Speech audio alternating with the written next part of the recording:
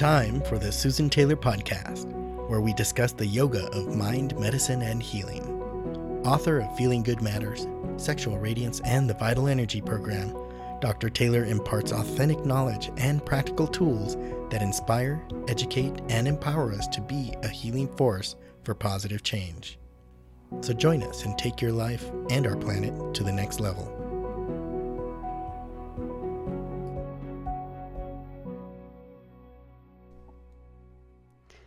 Hello and welcome to episode 82, Is Your Brain Wired for Optimal Health?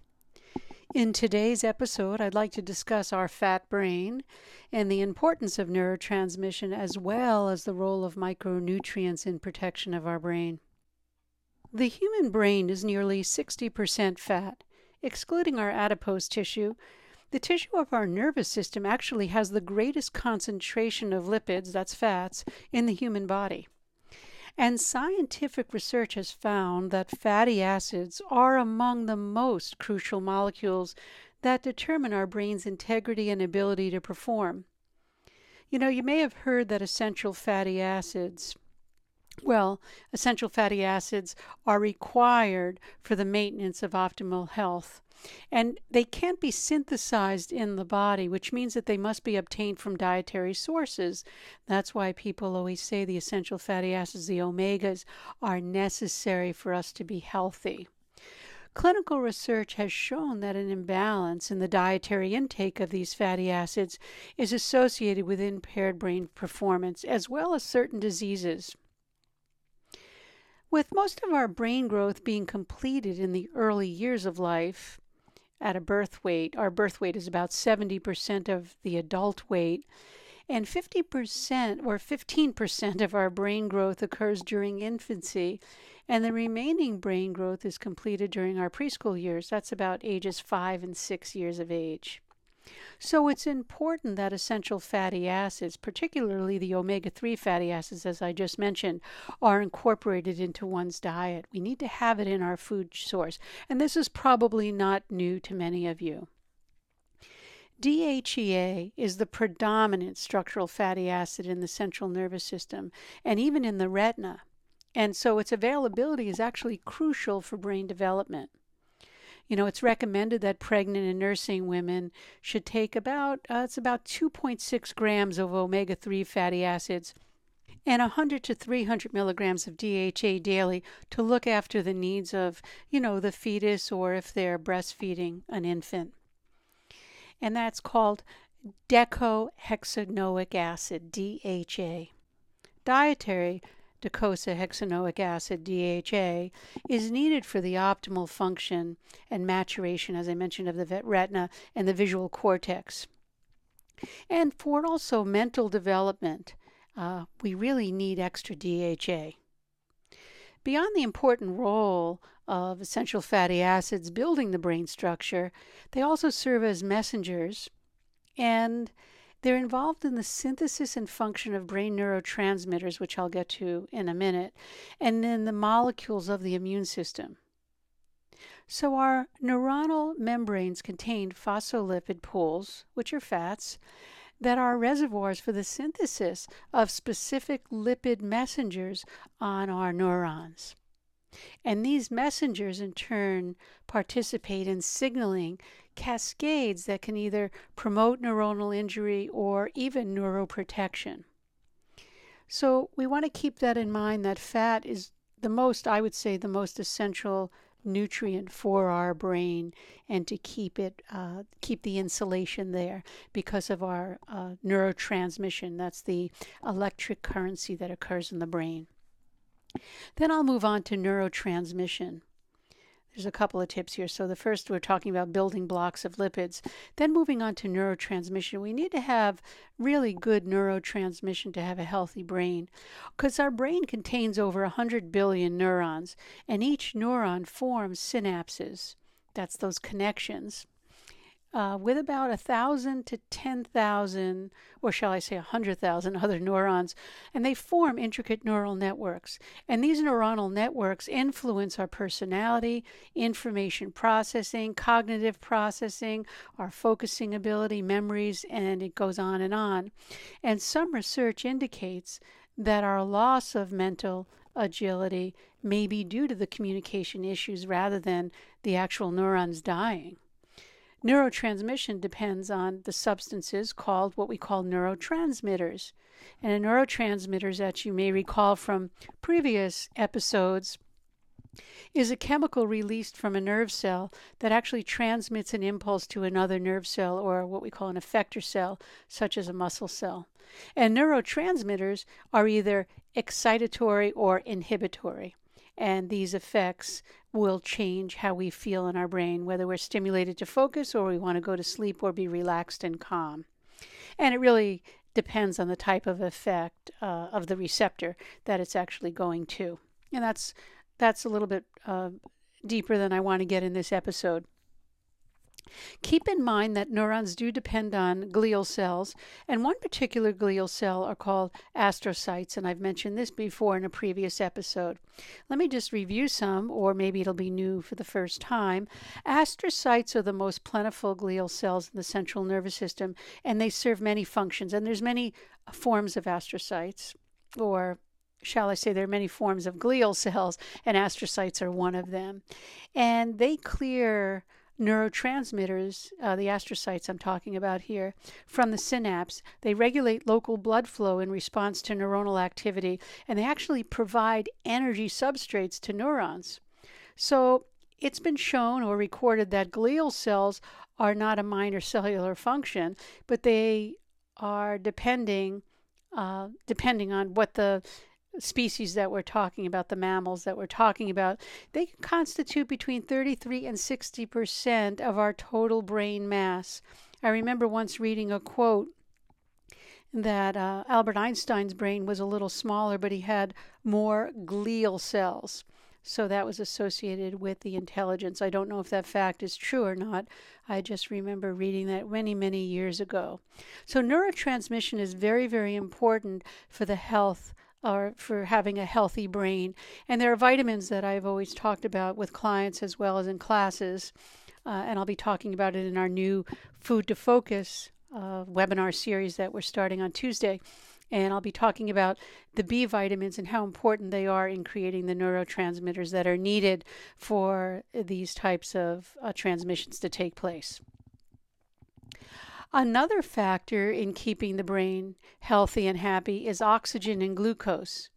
You know, the brain has the most extensive network of blood vessels, and in humans, the brain receives up to 20% of cardiac output. And that means that with each heartbeat, arteries carry about 20 to 25% of the blood supply to the brain. So if cerebral blood flow stops, brain function stops in seconds, and the damage to our neurons occurs, and it occurs in minutes. So these billions of brain cells that I've talked about previously, they utilize about 20% of the body's oxygen supply. Since there's no storage capacity for oxygen in the brain, that's why the brain can damage quite easily if it's deprived of oxygen. Since, as I mentioned, most oxygen is utilized by the brain and is also used for the oxidative metabolism of glucose. A little bit of biochemistry there. That's when we break down glucose to make ATP and energy. Keep in mind that the brain is a highly metabolic organ which uses 20 to 30% of a person's energy in the form of glucose just at rest. And the brain does store a limited amount of glucose, I'm not talking about oxygen here, in the form of glycogen, and that's stored in those astrocytes that I spoke about, the glial cells that I mentioned earlier. So that's why they're responsible for energy metabolism. Remember, energy metabolism of neurons and the glial cells all occur together. Keep in mind that the brain is highly metabolically active, as I mentioned, and it's a tissue that depends on a constant supply of glucose to meet its energy needs. And as I mentioned, it accounts for approximately 25% of total body glucose utilization at rest, despite representing only 2% of our adult body weight. It's quite remarkable. And we know that our blood glucose levels have to be maintained at all times to avoid any kind of what we call low blood sugar or hypoglycemia. And we know that glucose is the brain's preferred fuel. And we also know from everyone out there talking about the keto diet, during the initial stages of fasting, blood glucose levels are maintained through the breakdown of our liver glycogen and then through the process of gluconeogenesis, the production of glucose from non-carbohydrate precursors such as amino acids takes place. And that comes from a diet that's high in protein rather than carbohydrates. As I mentioned when I spoke about neurotransmission, the B vitamin, one of them I'd like to just say here, biotin is required for key enzymatic reactions to happen in the gluconeogenic pathway. So in other words, we need B vitamins to break down glucose to use it as energy. You know, we do know that glucose is the preferred fuel, but ketone bodies also can be used by the brain when glucose supply is inadequate, and that's the whole basis for this ketone or the ketogenic diet. And that happens during fasting or starvation. However, keep in mind ketone bodies are acidic, and very high levels of these compounds in the blood can be toxic and may result in what we call ketoacidosis. And that's why I always say glucose is the preferred and normal energy substrate for the brain. So I've just mentioned three concepts on keeping a healthy brain: lipids, fats, neurotransmission must be up and running, and oxygen and glucose. Now I'm going to move on to micronutrients. The brain is metabolically an active organ, and we know that, and it does generate what we call reactive oxygen species, free radicals. Micronutrients in the form, what are micronutrients? Are vitamins and minerals. They help protect the brain by scavenging these free radicals that occur during normal metabolic functioning. But in addition, to help protect our brain from this free radical damage, micronutrients can be helpful. And we know that the brain requires a constant supply of these micronutrients for energy metabolism, for these neuronal cells, these glial cells that we spoke about, also neurotransmitter synthesis and action, nerve impulse propagation, as well as homocysteine metabolism. So they found, in research, deficiencies in various micronutrients such as B vitamins can actually have an adverse effect on cognition. Can you tell I'm getting really charged up for the new webinar series that's coming on Food to Focus? So a lot of this material is what was stimulated during my research for that class that I'll be doing. So bear with me here. I'd just like to talk a little bit more about the brain for those of you that are not taking the course. Keep in mind that the developing brain may be particularly vulnerable to deficiencies in choline and, as I mentioned first, essential fatty acids due to the grain growth that takes place. Due to some conflicting studies, more research is needed to determine whether, micronutrient supplementation affects our attention-related cognitive function. And presently, there's little evidence that supplementation with B vitamins, any of our antioxidant vitamins like vitamin E or choline or omega fatty acids will improve memory performance. And again, I have to say it professionally, more research is needed to determine what we need also for executive functioning and higher cognitive processes. But not all studies have reported that micronutrient supplementation improves overall mood or doesn't improve overall mood. So it's really up to you to do your own research, as I always say. I know that for myself, when I do B vitamins and I do omegas when I need them, I find that I feel a little bit more alert and less cognitively impaired. Another point to keep a brain healthy is having a healthy and effective blood-brain barrier. One of those assumptions that's long been held belief is that the brain is isolated from the rest of the body by the blood-brain barrier and things can't cross it. Therefore, they always thought that the brain was insulated and protected. But this model is starting to change among neuroscientists, which I am not, but I'm just reporting here. Because we're learning some things now that blood-brain barrier might be a signaling medium. It's now viewed as a selective barrier, not a definitive, barrier that doesn't let anything in. because that absolute barrier mentality and theory is no longer considered current. So keep in mind that it is changing, and what it is, it's the blood-brain barrier. It's a dynamic and complex interface between the blood and the central nervous system, which regulates our brain homeostasis. And I mentioned this in the episode where I spoke about using cell phones. They had talked about damaging this blood-brain barrier, because you need a healthy blood-brain barrier to have a healthy brain. Because major functions of the blood-brain barrier include the transport of nutrients and the protection of the brain from toxic compounds. We have carrier-mediated transport mechanisms that selectively deliver small molecules like sugars, amino acids, vitamins, and trace elements. Large biomolecules, the lipoproteins, our peptides and protein hormones, also cross the blood-brain barrier, but not by simple diffusion, but more by receptor-mediated, what we call receptor-mediated transports. And what we want to think about is all of these mechanisms that are taking place require that the blood-brain barrier keep its integrity, because we don't want any dysfunction in the transport of nutrients at the blood-brain barrier, because that's been associated with several neurological diseases and disorders. There are neuroprotective nutrients that have been found, especially the plant polyphenols and the alkaloids, and they've helped. In these studies, they show actually providing potential protective effect of this blood-brain barrier.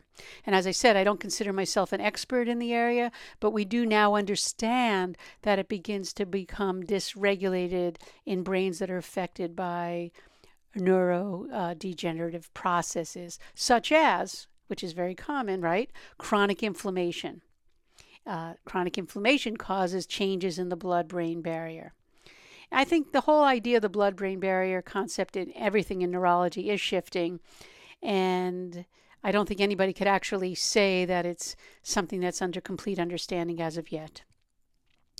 And the last concept I'd like to speak about is brain plasticity. You need to have plasticity, which is brain-derived neurotrophic factor, which I spoke about in, I think, 2 episodes ago, where you need to have that healthy if you're going to have a healthy brain, because our brain changes, and that's called plasticity. And one of the elements responsible for that is the BDNF. And among all the neurotrophins, brain-derived neurotrophic factor, BDNF, stands out for its high level of expression in the brain and its potent effects on synapses. It's now widely accepted that the main function of BDNF in the adult brain is to regulate the synapses. That's where your transmission takes place, with structural and functional effects. So we have many brain regions that get affected by this. BDNF also helps produce new brain cells and strengthen existing ones. So it's very important to have that functioning properly. It also eases depression, boosts weight loss, and protects against neurodegenerative diseases. So as we get older, it is proposed that our BDNF naturally starts to fall. And I mentioned this before, with a few well-placed habits, I think I mentioned that in 2 episodes ago, you can release more BDNF. And if you release more BDNF, your brain is resilient and it'll grow stronger. And remember those ways to help with BDNF: exercise, meditation, good food, deep sleep, and sunlight. As always, I say do your research. See what works for you. I gave you a few items to really think about on a healthy brain, from lipids to oxygen and glucose to transmission. We talked about micronutrients, and I spoke about the effective blood-brain barrier as well as brain plasticity through BDNF. And keep in mind that if you like this podcast, please share it on my YouTube channel. And you can do that by going to YouTube, Susan Taylor, PhD, and subscribe and share it there if you'd like. It'll help really support the community. And that brings us to the end of this episode. The Susan Taylor podcast does come out every week, and it's available on susantaylor.org, iTunes, Stitcher, and as I mentioned, YouTube, and other podcast formats. Again, it's the last call for Food to Focus webinar series. It's starting Tuesday, June 4th. It's going to be recorded, so if you can't make the live events, you can certainly view the recorded events. And sign up now on drsusantaylor.com if you're interested. And visit susantaylor.org for more information and to give us some feedback to see if you like this podcast or if there's any topics that you'd like to hear in the future. And thank you again for listening. And until next time, remain calm, consciously aware, living in the moment.